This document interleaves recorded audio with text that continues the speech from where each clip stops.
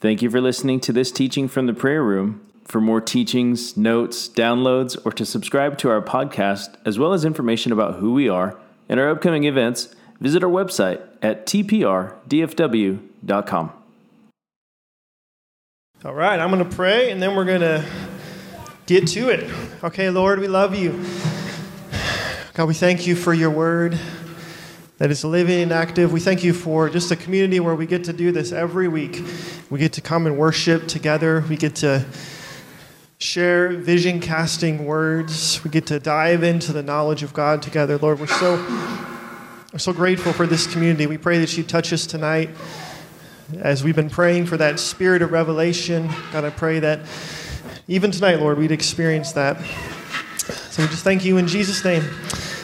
Amen. Okay, so the title for tonight is The King in His Beauty, the beauty of the King. And so this topic is all about the millennial kingdom, which Brad's going to actually get to in a few weeks here in the book of Revelation, kind of more diving into how the millennial kingdom works, what life will look like in the millennial kingdom. The session tonight is all about the king, who is the center of that kingdom. It's a kingdom of the king, okay?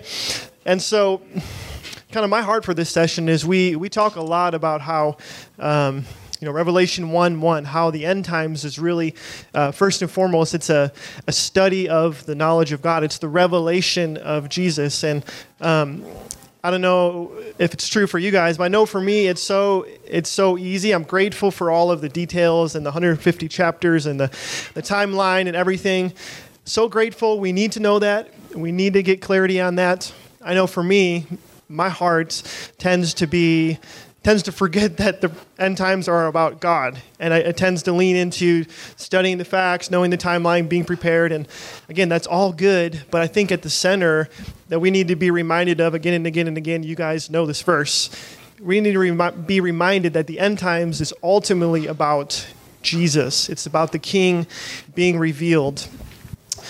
And so this session tonight is just, basically they gave me the microphone for an hour, and I'm just going to talk about all of the elements of Jesus' beauty and hope that it stirs your guys' hearts. Part of my intention is, as I was studying, preparing this, there's just so much. I've never stared at all of the verses, and I'm sure there's some that I didn't cover in the notes, but all the verses of Jesus being the King and what his heart is like, what he's doing. I haven't ever taken a time to study just the King aspect of it, Jesus' heart.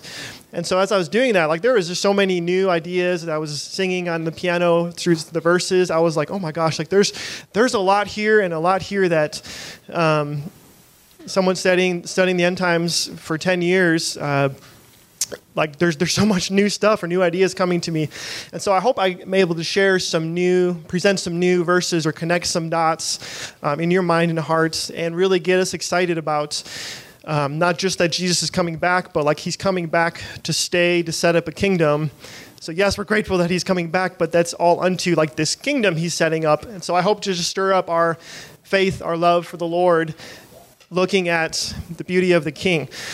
And so I'm going to use this word a bunch tonight. It's the word unique, because the more we study and look at Jesus as the King, he's unique compared to all of the other kings on pretty much every front. I mean, the one that he has common is he's a man. And then pretty much every other one, it's okay, there's no other king like Jesus. And so this word unique is just going to be a common thread over and over and over again, all these different attributes of Jesus' uniqueness. Okay, so that's kind of the intro. Tonight, I'm going to cover a few different things. I'm going to start off kind of giving what Jesus has done. So every king has a list of, a resume of how they got to be king. It didn't just happen. There was probably some fighting, probably some cool stuff that happens. So we're going to look at some of that. Then I'm going to spend the bulk of the time examining different character traits about Jesus, different parts of his heart that, you've heard the analogy before, you lift up a diamond and you turn it and the different facets hit you a different way. Well, we're going to kind of do that, but specifically with Jesus' heart. And so I'm really excited about that. And finally, we're going to wrap up with a vision that I had just a couple years ago that is really, really dear to my heart related to this topic, and I think it's going to be encouraging for you as well, which is why I'm going to share it.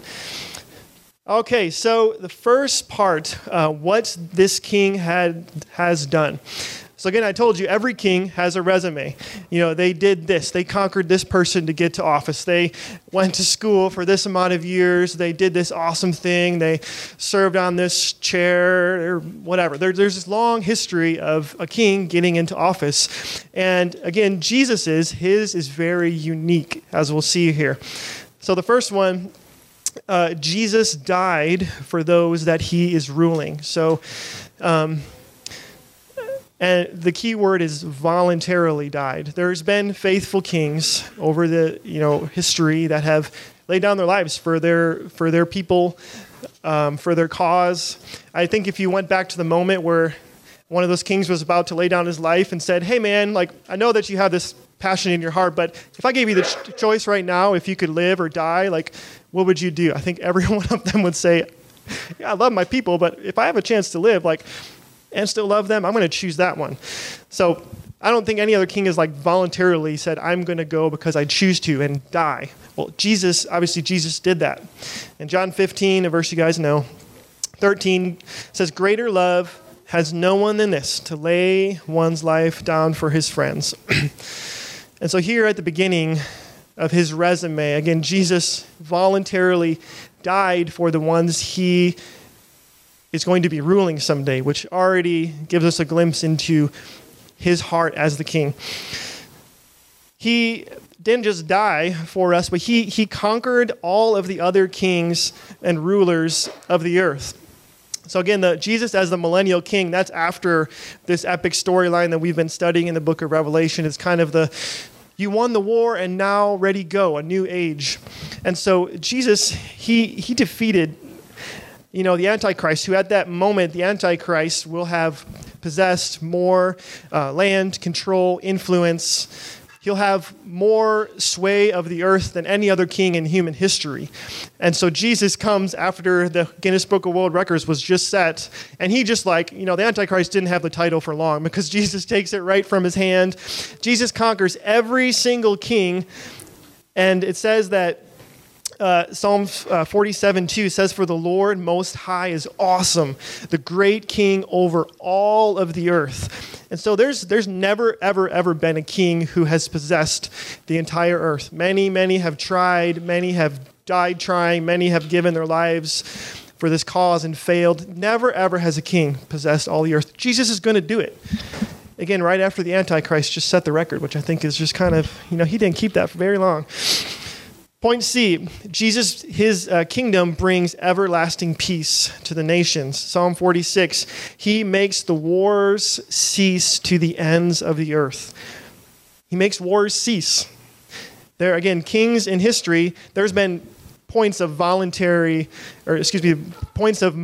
peace where, there was wars and kings were defeated. One king was set in charge, and then the waters were kind of still for a while, right? But never has there been this everlasting peace, even with the temporary peace that kingdoms and leaders have experienced in the past. There's always stuff bubbling under the surface of you were just put in king, there's peace, but there's already one guy who's planning to raise up a coup and take you out, or this one nation that wasn't a main player in that battle, but they're kind of growing, and in just a number of years, they're going to take you out. And so there's never been lasting peace where all of the kind of the core issues have been dealt with.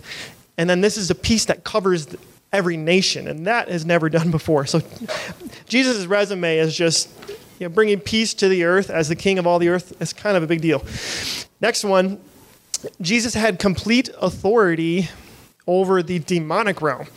So just imagine this. Every king that has ever, even Alexander the Great, one of the kings who's possessed the most amount of land, every other king, in the height of their power, they were still enslaved to demons.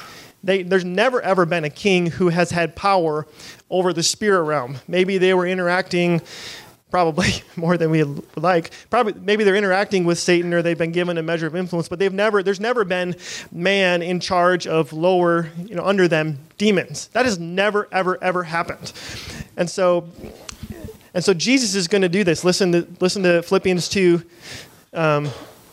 Just kind of a new insight on this verse, a new way to take it. It says, that at the name of Jesus, every knee will bow in heaven, on earth, and under the earth, and every tongue acknowledge that Jesus is Lord. So every knee will bow on earth, under the earth, in heaven. That's kind of everything. So all of the demons are going to bow before the Lord. So he's going to have on his resume power over the earth, peace to the nations, peace over demons. Well, if it could get any more, not only power over demons, he's got power over sin and death. Now, there's really, when it boils down to why do empires fall, it's not, it boils down to sin. There is sin. It's, there's sin in people's hearts, so rebellion rises. Sin in the king gets boastful and proud, and he falls because of that. Like, sin is the main issue that no empire, no king has been able to overcome, and is the reason that empires collapse. It's sin. And so, if we continued on 10 million more years and the issue with sin was never dealt with, there would never be a king who brought everlasting peace. Like this sin is the last enemy. That's in there for a reason. And so Jesus, in Isaiah 25, it says, on this mountain, he will destroy the shroud of sin. I just love that language, the shroud, like this black drapery that just quenches out the light. So he destroys this shroud that enfolds all people, the sheet that covers all the nations, and he will swallow up death forever. And so obviously Jesus died. Revelation 1, he took the keys of death and Hades. He's got that now. But he's still waiting in heaven to really ultimately deal with the issue of sin. And he'll do it gradually in the millennial kingdom. Ultimately, when at the end of the millennial kingdom, he'll throw death into hell as well. And then finally, his peace touches creation and reverses the curse of sin. So again, no other king has ever been able to deal with creation. So I gave you Isaiah 11, it says, the wolf and the lamb, the wolf will live with the lamb, and the leopard will lie down with the goat, the calf and the lion. So these are creatures that don't normally get along together. They're going to be getting along together. At the beginning, you open your Bible to beginning of Genesis, mankind lived for hundreds of years. What happened? Well, sin. And so Jesus deals with sin. And then we see in the millennium, Isaiah 65, it says, never again will there be an infant who lives but a few days, or an old man who does not live out his years. The one who dies at 100 will be thought of as a mere child. The one who fails to reach 100 years old will be accursed. And so in the millennium, Jesus, his rulership starts to reverse the cause of sin, the all of creation moving back towards being restored to the Garden of Eden. No other king has done any of this. Jesus stands alone. Okay, so that's a little bit of his resume as far as his deeds. But if I could dare say, even more impressive or more powerful than that is his resume of his heart. There's this verse that says, I think it's Jeremiah, it says the heart is deceitfully evil above all things. And so someone who has a perfect heart, who has this incredible character, that's better than any deeds you could do. Okay, so marveling at the king in his beauty. So his first coming, when Jesus came the first time, although it's God in the flesh, his glory was veiled. He came to Israel. There was people all over the world, many who didn't know that God came, that God walked in the flesh, that God died for them. So many didn't even have a clue. They didn't ignore Jesus. They just didn't know. So his glory, although powerful, the cross, all the wonders of the first coming, that's but a whisper of who God is. And so his second coming, it really is Jesus put in the spotlight for all to see. And so just an analogy I thought of is my brother lives in Montana. Okay, cool thing. There's this thing called gem hunting. So basically you get this they go to the mountains or somewhere and get a bunch of dirt. I don't know where they get it from. But then you buy a bucket of dirt, and then you take your dirt, and they got these metal like sieves, kind of like a strainer. You pour the dirt on the thing, you put the sieve into the water, it removes all the dirt, you shake it, and if you're lucky, you find a little gemstone. We went looked for sapphires, which I thought were always blue, but commonly they're white. So there's your fact of the day. So we're doing this, and like it's exciting. Not every time you find one. When you find one, it's this little like glimmering thing down there. And it's like, okay, this is kind of cool. So you get it, you wash it off, you're all excited, and you like hold it up to the sun, and it majorly lets you down. Like it's all cloudy and it's rigid, and you can see all the cracks and little tiny things, but it's like, okay, that looks cooler when it was dirty. And so you take that stone and you hold it to the light, and all of its imperfections are revealed. But with Jesus, you take Jesus and you put him in the spotlight of, I have all the powers of the nations, I'm the king.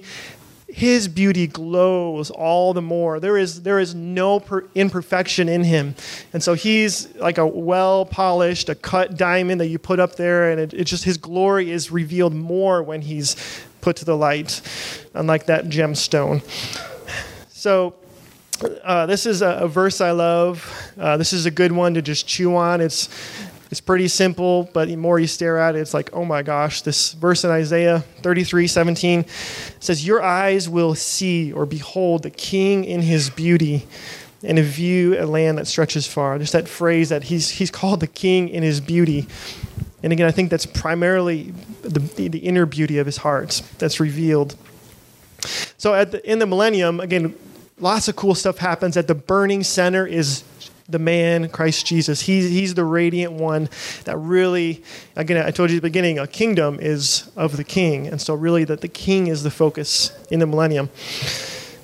Point A, Jesus' beauty is displayed as he does kingly stuff. So the millennium, it's a kingdom. So there's real, like we think of any kingdom now or governments, like there's real meanings. If we had a president and they just like sat in their Oval Office and got a little basketball hoop on the wall and just like shot it all day, number one, that'd be really fun for them. But we would say like, you're not doing the kingly thing. You're like, what are you doing? So any kingdom means the king is going to be having all sorts of meetings and talking with other leaders and new laws and strategies and figuring out problems and getting updates from the field with these, our president doesn't know everything about everything. And so he brings in an expert, they give him, the scoop, the lowdown, and then he processes and they talk it more like, so kings are busy guys. And so Jesus being the millennial king is no different. His kingdom is going to be like, obviously, it's going to have some major upgrades, but it's going to be very much a society with stuff going on. And so Jesus' beauty, it's really revealed in his interactions with people, in his words that he says, how he deals with people, just the presence that he carries. We see Jesus clearly by the stuff that he does during the millennium. Point B, the Father's anointed king. This is fantastic. This could be a whole session. Psalm 45:2, speaking of Jesus, you are the most handsome of the sons of man. Grace is poured out on your lips. Therefore, God has blessed you, or he's chosen you forever. Jesus is the anointed one of the Father. From the very beginning, the Father has been wanting to restore all things. But there's a small problem. At the beginning, he said, man, be fruitful, multiply, take dominion over the earth. Basically, he's like, man is going to be the ruler of this world.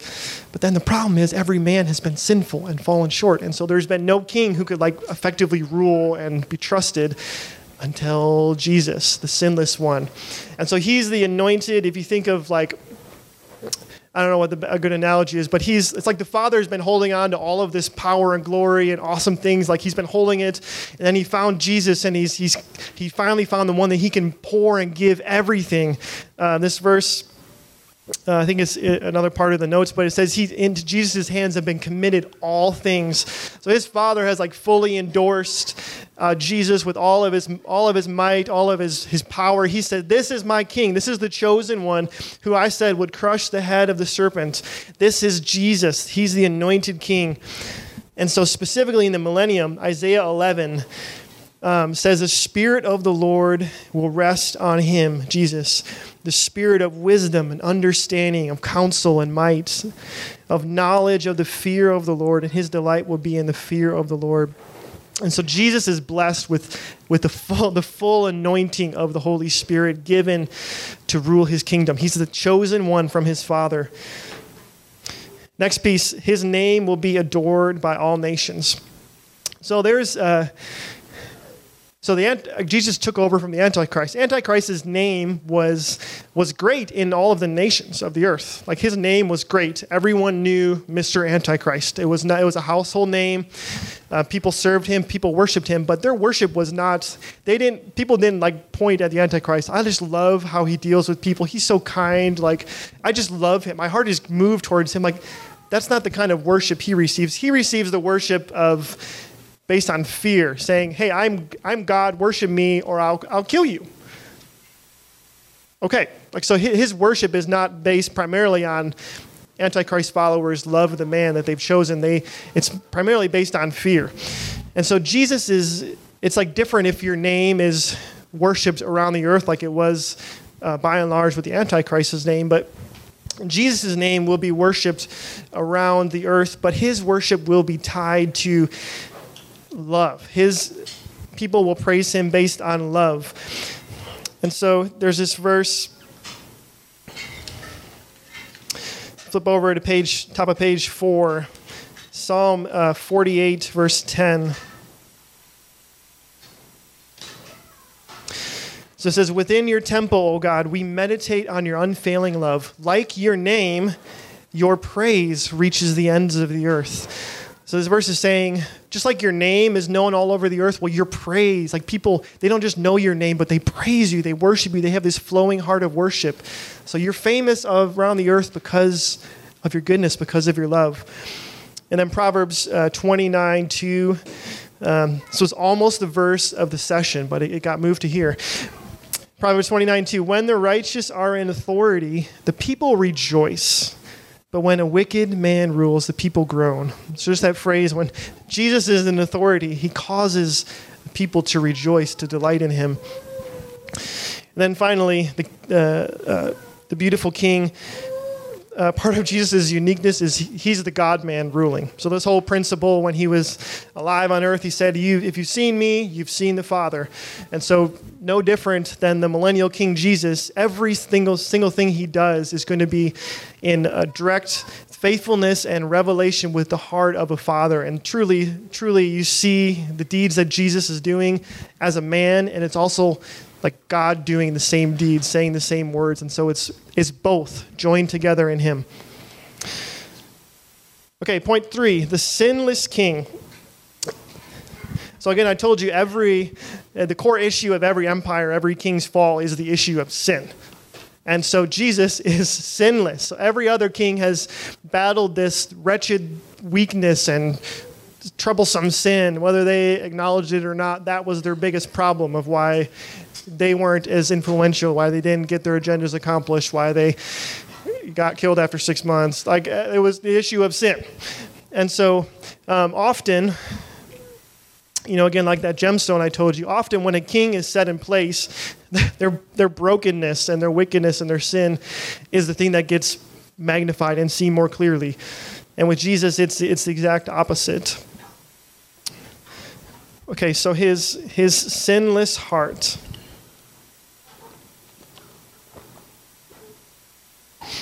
So it's one thing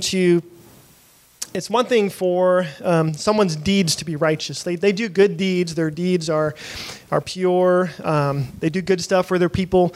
It's like it's obviously impossible, but it's very, very, very difficult to have pure deeds. But then, how much more like to have a sinless heart? So all the stuff that goes on that we don't say, or the thoughts that we have that we don't. rightfully that we don't communicate. So like to have good deeds, like there's a lot of good people and good kings that have had good deeds. That's one thing, but to have a completely free heart, like that's a whole nother thing. And so Jesus as a king, like he has no childhood trauma. He has no terrible experience that happened to him that he's wounded by, that affects, he deals with this person and he's projecting his own weakness on this person that he's leading. Like Jesus has no walls. He has no defense mechanisms. He's got no brokenness, no wounding that he's, you say something wrong to him that you were just trying to be nice and you said this one word that just presses a button and all of a sudden you're getting it. Like Jesus has none of that. His heart is completely sinless. Obviously he went through a pretty horrific, traumatic experience, the cross. But like even in that, like when he was pressed, what came out was perfect, utter love. And so Jesus, think of a king who has no strongholds, no insecurities, there's nothing. Like he's from head to toe, he's completely light, sinless. And this verse in 1 John is incredible. 1 John 1:5, it says, "This is the message we have heard from him and declared to you. God is light, and in him there is no darkness at all." So Jesus has every thought and intention of his heart. Jeremiah says of man is wicked. But every thought and every intention of Jesus' heart as the king is fully pure, fully good. That's incredible.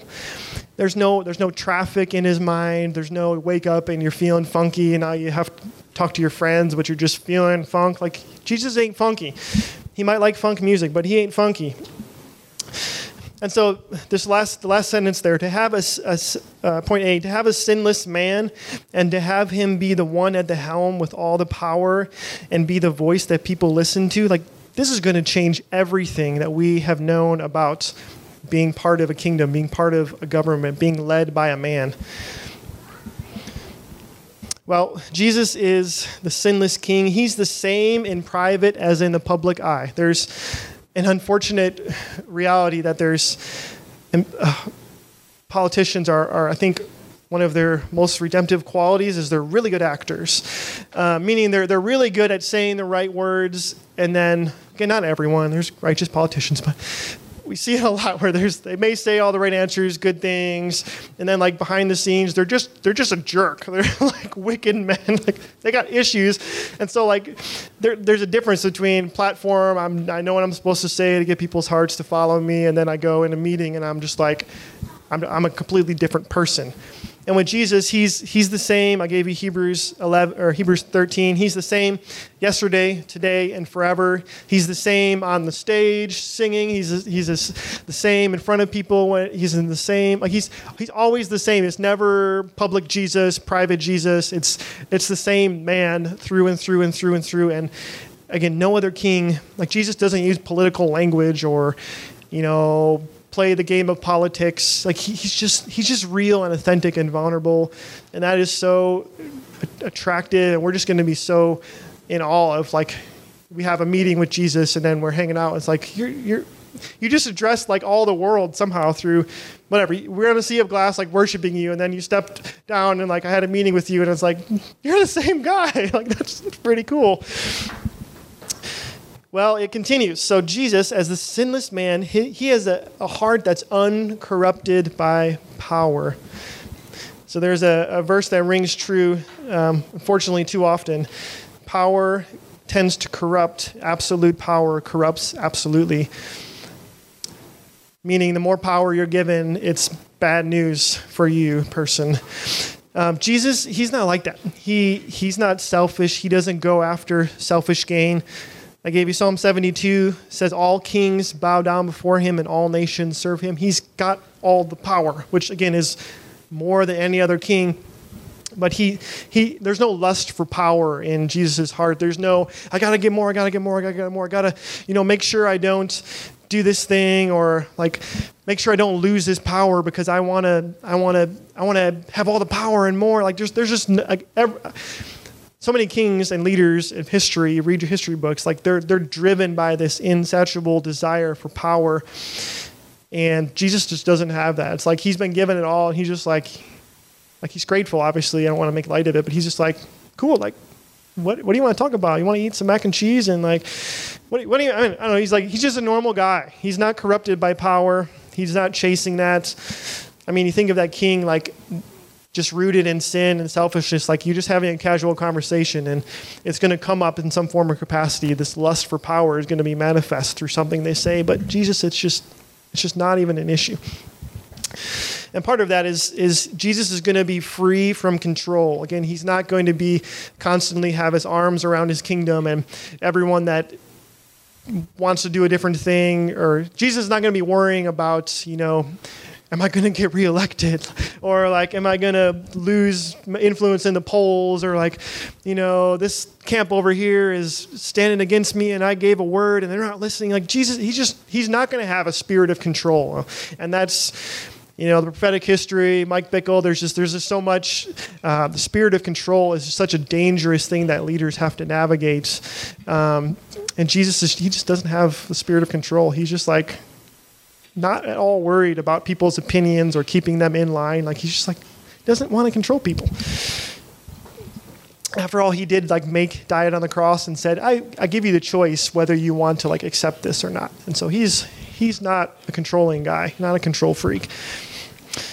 All of his works are done in perfect uprightness. So every single one of Jesus' words, his deeds are done in truth. Again, I don't mean to rip on politicians, but another one of politicians' strengths is making big promises and under-delivering. And so Jesus, he's going to make some big promises, rebuilding the earth for 1,000 years so that it's ready for his Father, kind of a big promise. Well, he's going to deliver on every single word. He's not going to have a mouth that's just talking the talk. Like Jesus is going to be, his words are going to be one. Everything he says, every work he begins, he's going to see it through till the end. Like everything is, all of his lips, his words are going to be perfect righteousness, every deeds. And so, everything that he does and says is going to be perfectly righteous. And again, earthly kings can do a lot of good stuff, but even, every leader that's accomplishing a lot of stuff, they can all have a Twitter account that they can be abusing and things. And so Jesus is not going to have any of that. Okay, so Psalm 48:10.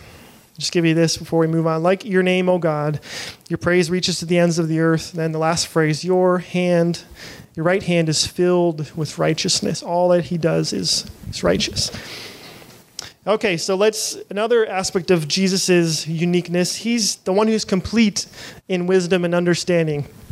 So again, as far as the kingdom he inherits, it's pretty much the worst, example from history.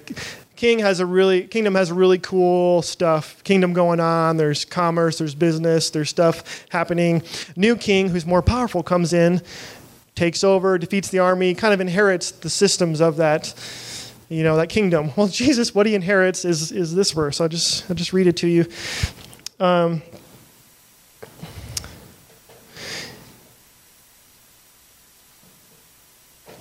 Sorry, give me a second here. Yeah, what he inherits is Isaiah 24:1. See, the Lord is going to lay waste to the earth and devastate it. He will ruin its face and scatter its inhabitants. So Jesus is inheriting rubble.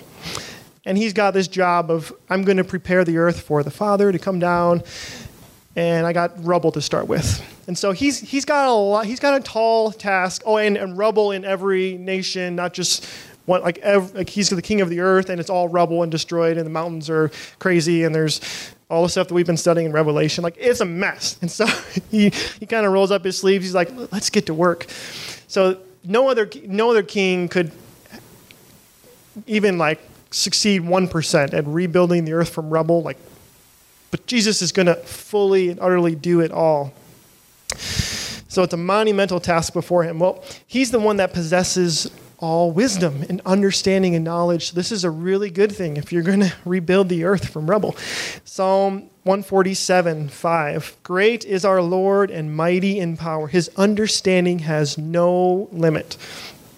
And so he's going to be the brilliant, he's the Genesis one God who like made all things, who made gravity, who put the sun in the sky. Like he's really smart and really good at everything, but not just his knowledge of all things, but he's going to be the master delegator. He's going to like Instagram is going to be filled with #delegate, and it's going to be all of Jesus' stuff. Like he's going to be perfect at understanding and knowing that this person is really smart, really good at that. They were this brilliant engineer and why they were alive. So like, duh, like why wouldn't I put them in charge of rebuilding the infrastructure of this nation? Like, yeah, that makes sense. And so he's going to be the master like delegator. And again, he's a man, so he cannot go around, like Flash, the superhero, and buzz around and fix. That's not how he rebuilds the earth. He rebuilds the earth through his people. And so you got to be pretty good at delegating, again, to rebuild the earth from rubble. You got to be pretty good at signing people what they're good at and having meetings to touch base with them and give them insight. Like Jesus is going to be the master delegator and the master empowerer of others. And that's something that is really cool because who is he going to delegate to? You and me. And so, yeah. Okay, so next part, Jesus will judge with complete wisdom and faithfulness and fairness. Psalm 67, may the nations be glad and sing for joy, for you rule your people with equity and guide the nations of the earth. And so,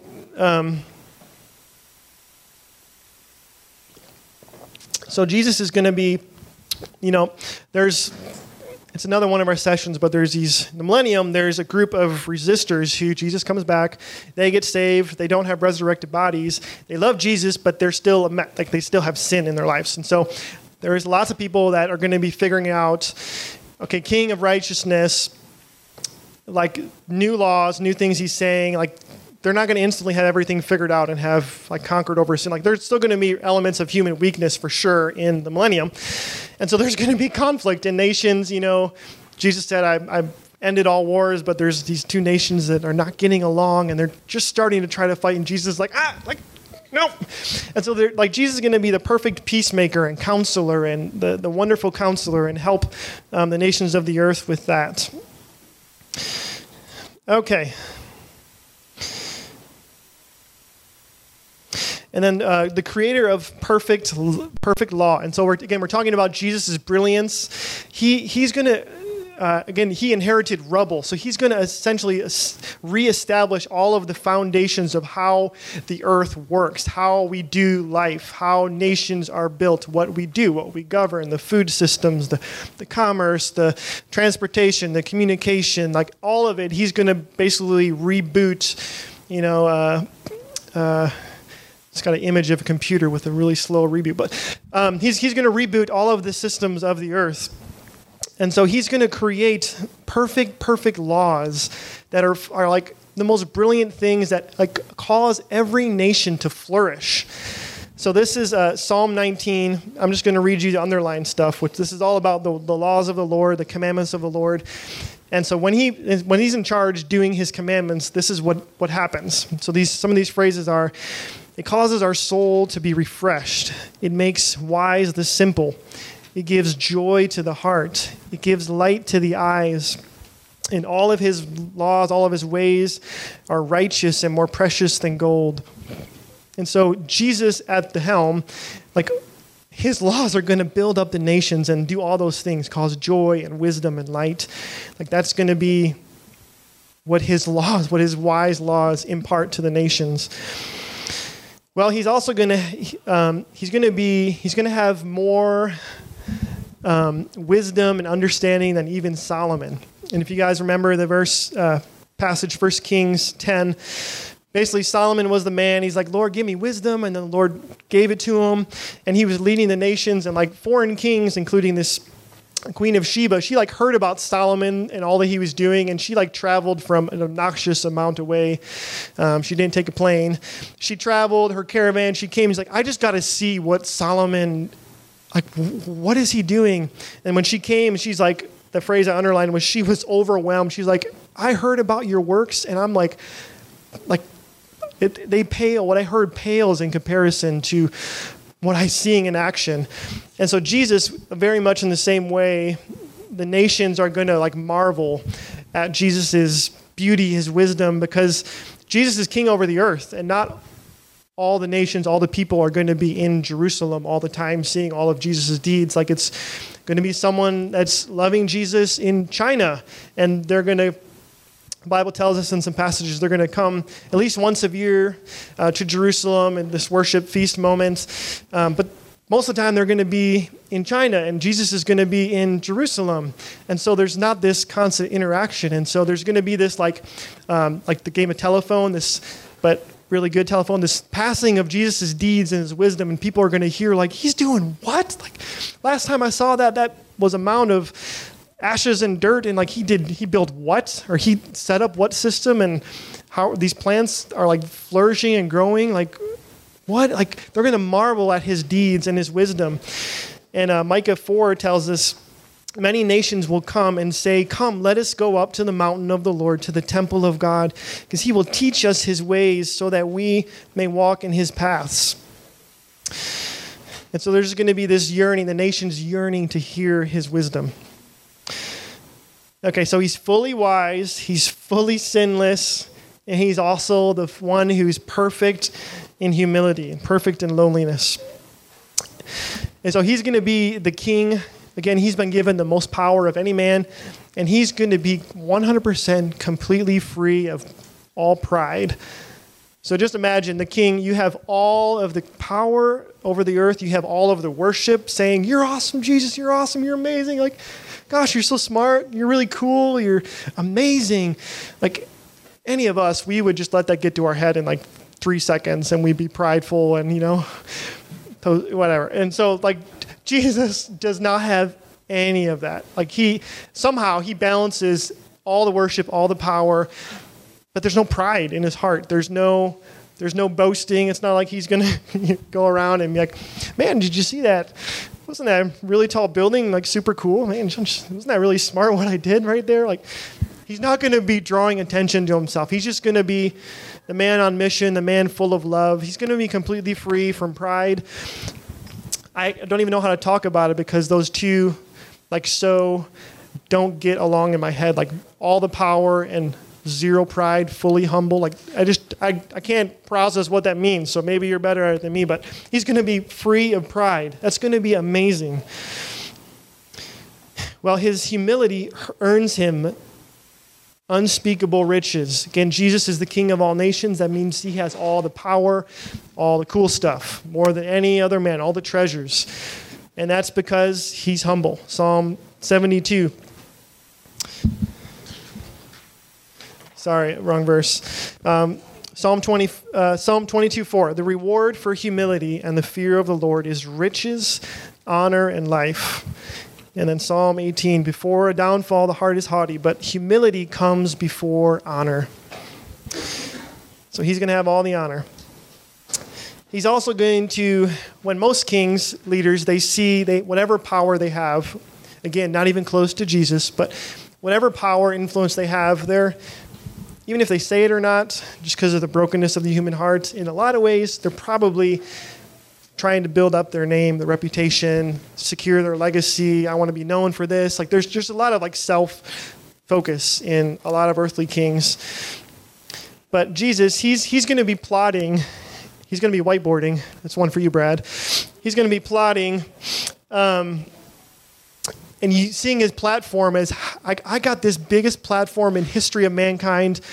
How can I serve others? How can I give more? How can I do more to bless the people? How can I better the nation of Mongolia? What can I do for them that they can really benefit them, cause them to flourish? He's going to be brainstorming how to use his power to serve, not at all thinking, how do I keep my kingdom? How do I get this person to be quiet because they're going to break free from my control? He's just plotting, how do I serve? What do I do? And that's just not at all the thought process of mankind. David, he did pretty good at this thing.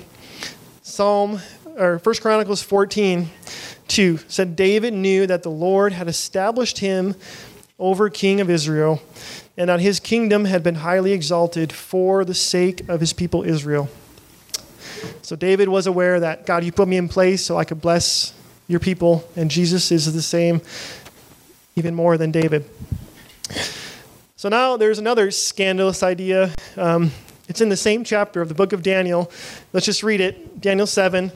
Speaking of Jesus, it says, he was given authority, glory, power over all nations and peoples. His dominion is everlasting, and his kingdom is one that will never be destroyed. So basically, he's been given all things. He's been entrusted. He's like, got the reward. He's the righteous king. It's all his. And then just a few verses down, it says, then sovereignty and power and greatness of all the kingdoms under heaven will be handed over to the holy people of the Most High. So it's like Jesus is like, he's playing hot potato with power. He's like, he inherited it. He got the hot potato. He's like, I got everything. He's like, give it to the people. Like he is that, like what other king, gets the celebration moment. All the peoples are like, you did it. You're the king. And then gives it all away. That's every other king is receives it, relishes in the moment. And Jesus is again, he's playing hot potato with power. He gives it away to his people. And that's just you can't get any more than humble than have everything and then give it away. That's just, it's just mind-blowing. The most anticipated moment, he died on the cross. He's been waiting thousands of years for this in heaven. He's like, I'm going to get all things. And then he gets it and then he gives it away. It just messes me up. That's beautiful. Point E, he will defend the cause of the poor. So every other king, or a lot of kings, see the poor, the lowly, there's nothing that the poor can offer me. I'll try to be their friends. I'll try to say the good political speech so that people think I like the poor. But to be honest, most kings, especially if they don't love Jesus, most kings just use the poor for their own gain, to be honest. And so Jesus, Psalm 72, I'll just skip to the top of page 9, where he's the underlined phrase. I'll just read the whole phrase. So it says, bottom of page 8. It says, for he will deliver the needy who cry out, the afflicted who have no help. He will take pity on the weak and the needy and save them from death. He will rescue them from oppression and violence, for precious is their blood in his sight. Jesus loves the poor. And not just because if I love the poor, I'll get reelected. He loves the poor. He eats with sinners and tax collectors. That wasn't just to get followers. He did that back then. He's going to do it again.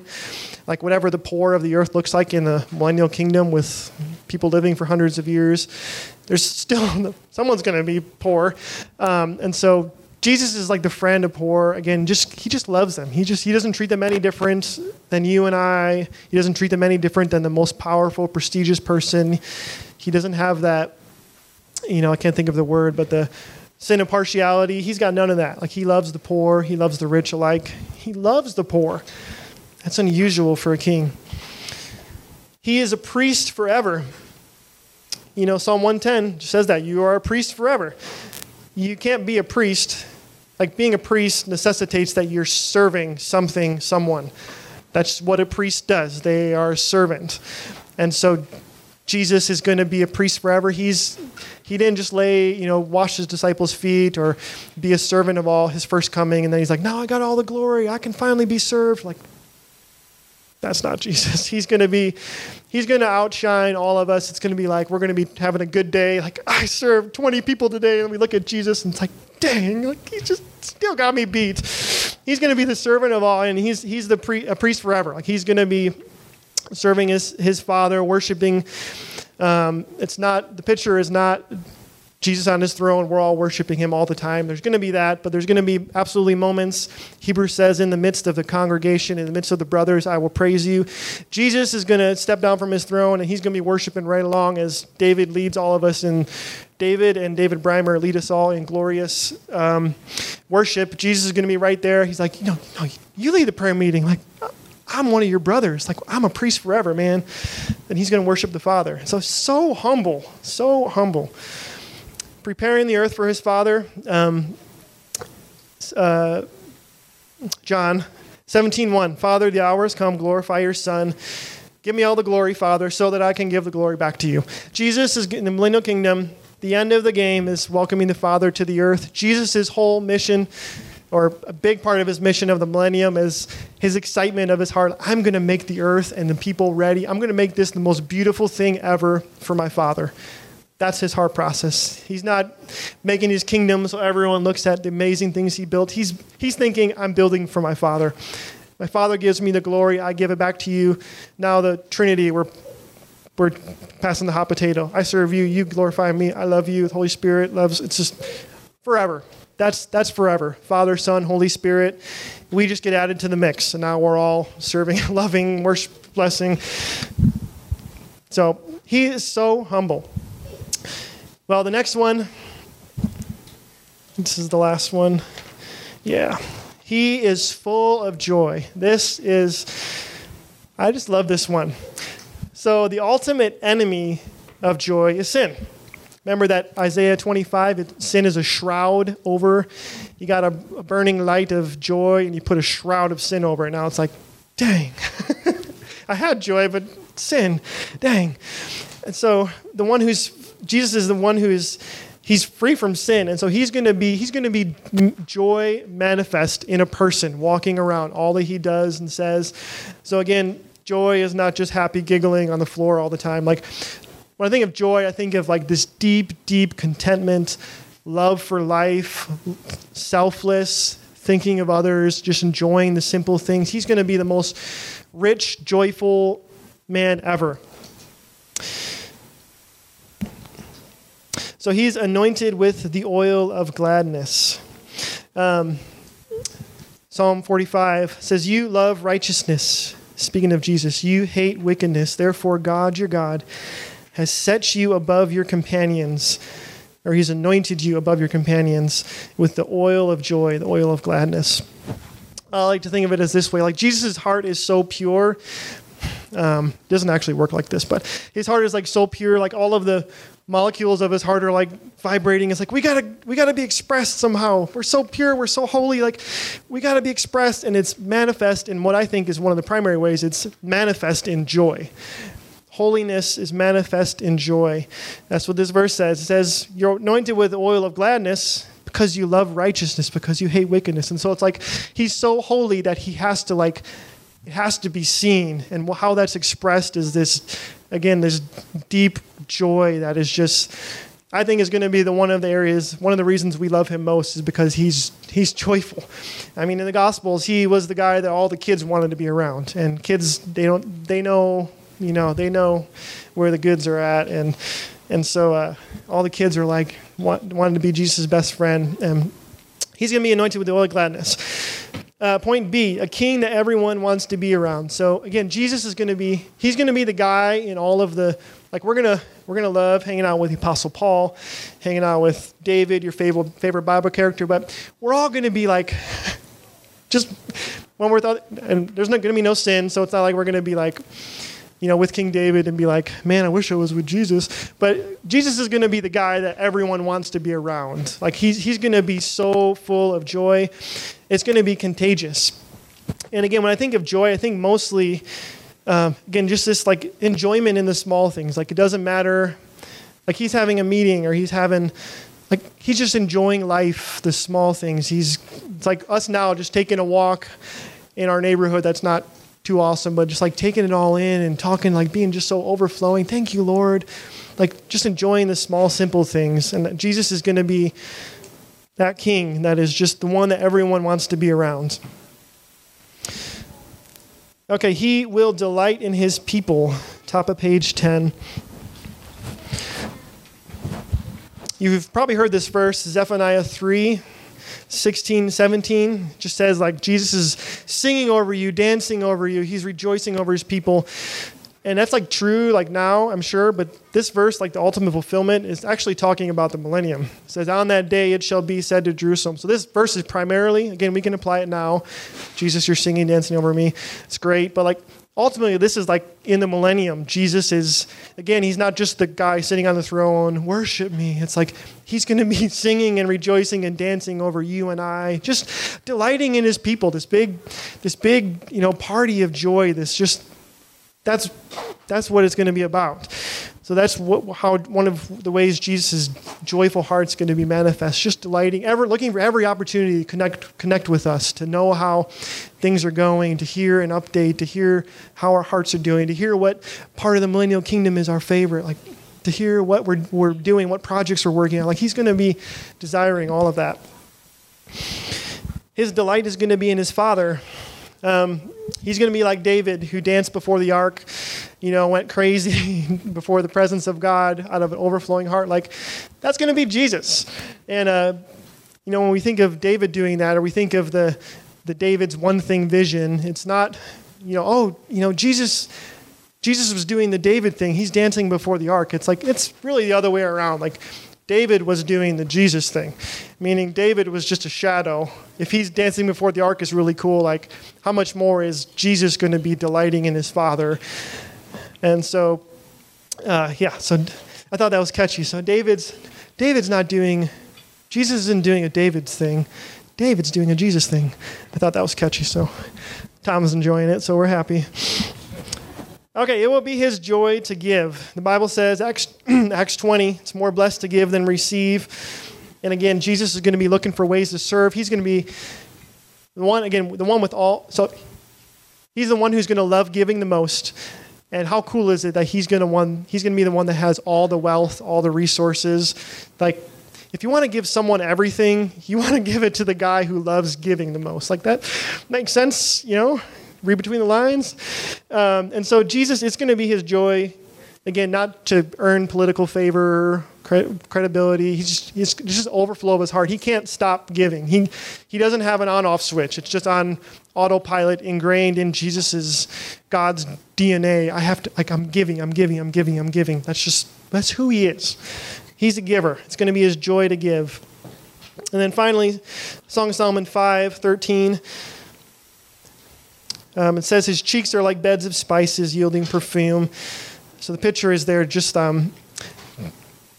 Jesus is going to have such rich and diverse emotions. He's not going to be a stoic king sitting on the throne with a scepter, kind of like looking off into the distance and aloof. And we're like, okay, you're cool, you're king, you're a little weird. Like he's going to be so like, his heart's going to be wide open. He's going to wear his heart on his sleeve. Like you're not going to be wondering what Jesus is thinking, feeling. Like his face, his emotions, his words, his interactions with you, his hugs. Like we're going to feel and see this king living with full and complete joy all the time, and it's just going to be incredible. Okay, well, I'm just going to share this next part, a vision of Jesus the King. Worship leader, you can make your way up. Hopefully I won't go too long on this. So I had this vision, and I don't get a lot of visions. I had it one day in the prayer room, right here, right over where Arlen's sitting, so Lord, increase.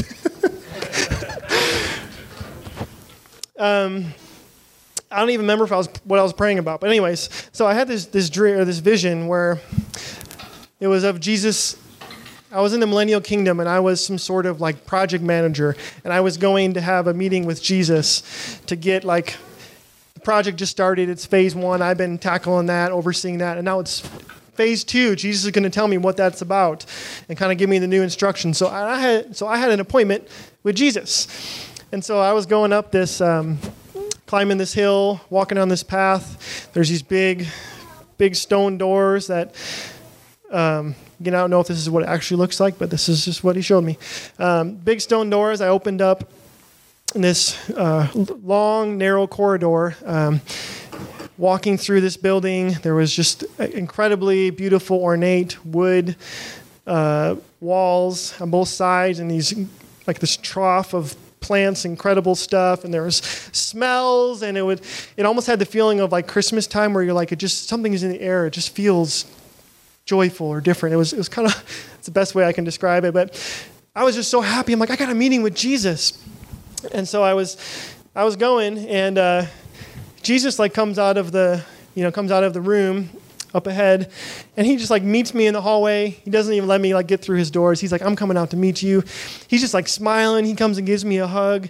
He just like starts talking to me about, how are you doing? Like, what's going on? And we just have a few minutes of just connecting. And then he brings me into his office, and it's this, if you've seen Star Wars, it's kind of like and I'm going to get the words wrong, but it's like the Jedi room where all the Jedis meet, and there's those big glass windows, and then there's like the view of the city with the ships flying by. So if you're not a Star Wars fan, I'm sorry. But there was this room, and these big, incredible glass windows, and the city was out behind it. And we just sit down at a table, and Jesus was like, doing his hands, excited. And he's like, I've been waiting to share this with you. Like, I've been so excited to have you here. And he starts to unfold this plan of phase 2 of what I was working on. And as he's doing it, in the vision, I can't like make out the words, but I just like, my heart starts burning, and like just such brilliant words, masterful. There's joy. Like, I know this is going to be so helpful. And so he's sharing all that with me. My heart is burning. And then he stops, and then he's like, well, what do you think? And so we're going back and forth. And so that's kind of the vision.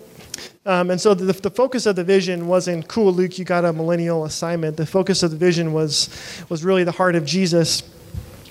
And so point A, just some takeaways that I had from this was, the whole time, Jesus as the millennial king, again, I was going to a business meeting, and before, during, and after, like, he was just like, wanted to know what was going on in my life, and wanted to know, like, he was asking me, like, how, like the word we use, like, how's your heart doing? Like, he said that phrase to me, and he was just like, the whole way through, he was like, business meeting, we have something to accomplish, but like, above that, like, I just want to be your friend, like, what's going on? And so there was this deep yearning in his heart as a busy king to like know the details of my life.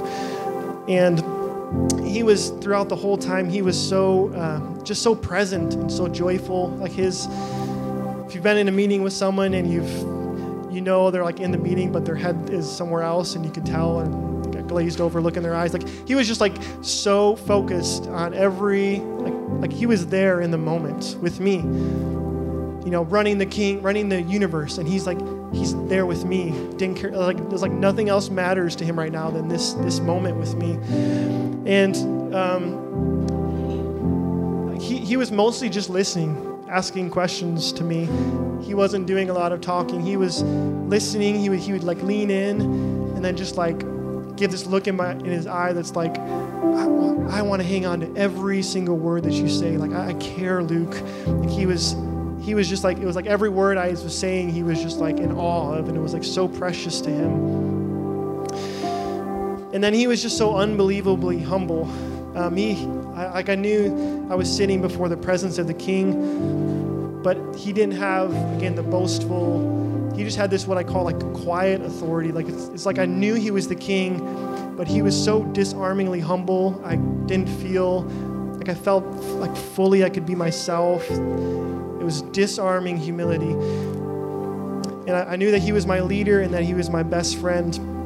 And there was even, my favorite part of the vision was, once he shared his plan with me, he's like, what do you think, Luke, about this plan? And I said a few things, like, oh, it'd be cool if we did this. In the vision, he took out a pencil, right? So he had, his notes prepared, cool phase 2 plan, right out in front of him. He took out a pencil and he erased some of what he had written. He wrote my new plan, like he wrote the words that I say in there. And then he read it back to me. He's like, what do you think now? And I was like, I like it. And he just gave me a thumbs up. He's like, me too. And so I'm just like, the humble king that he gives us a say. And so just to wrap up here, like, I hope I just stirred your imagination that Jesus as the king is much bigger than just the millennium and how our life is going to look. I'm grateful to study that, but it's really the pinnacle is the most beautiful jewel put in the place of greatest prominence for everyone to see it's the real goal of the millennial kingdom is Jesus. And I hope that tonight gave some new thoughts and revelation. This concludes this teaching from the prayer room. For more resources, please visit our website at tprdfw.com. Thank you.